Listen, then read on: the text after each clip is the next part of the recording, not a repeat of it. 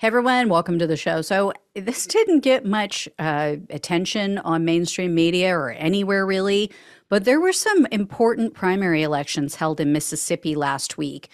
The far right extremists of the Republican Party took a beating.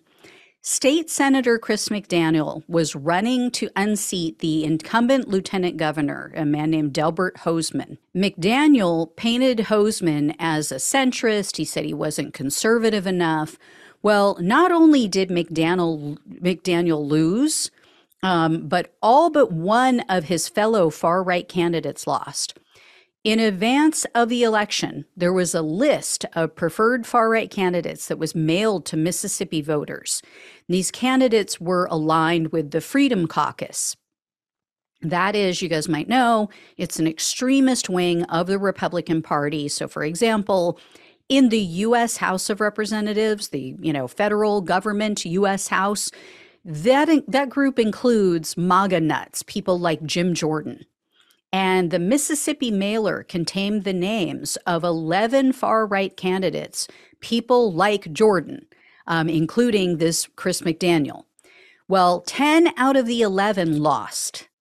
In interviews that were given to Mississippi Today news outlet, existing members of this extremist wing sounded very despondent. So McDaniel, for example, he said he's stepping out of public life.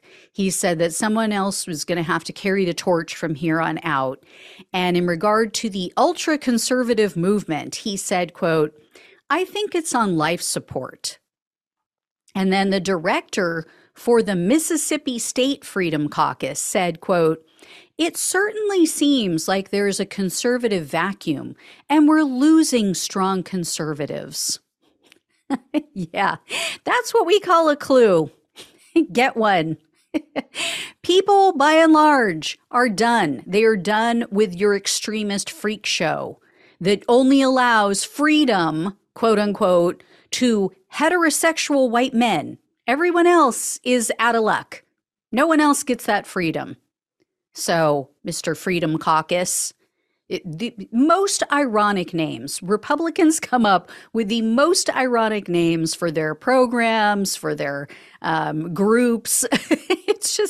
It's laughable. It would be laughable if it wasn't so serious and heinous, the things that they do.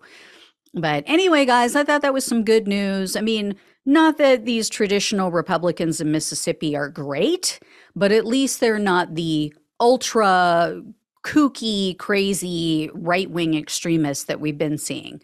So they are losing. It's going to take some time, but I think that they will be weeded out. All right. Thank you all so much for watching and listening. Please like, please share, please subscribe. Please become a donor if possible. Love you all. Take care. Talk with you soon.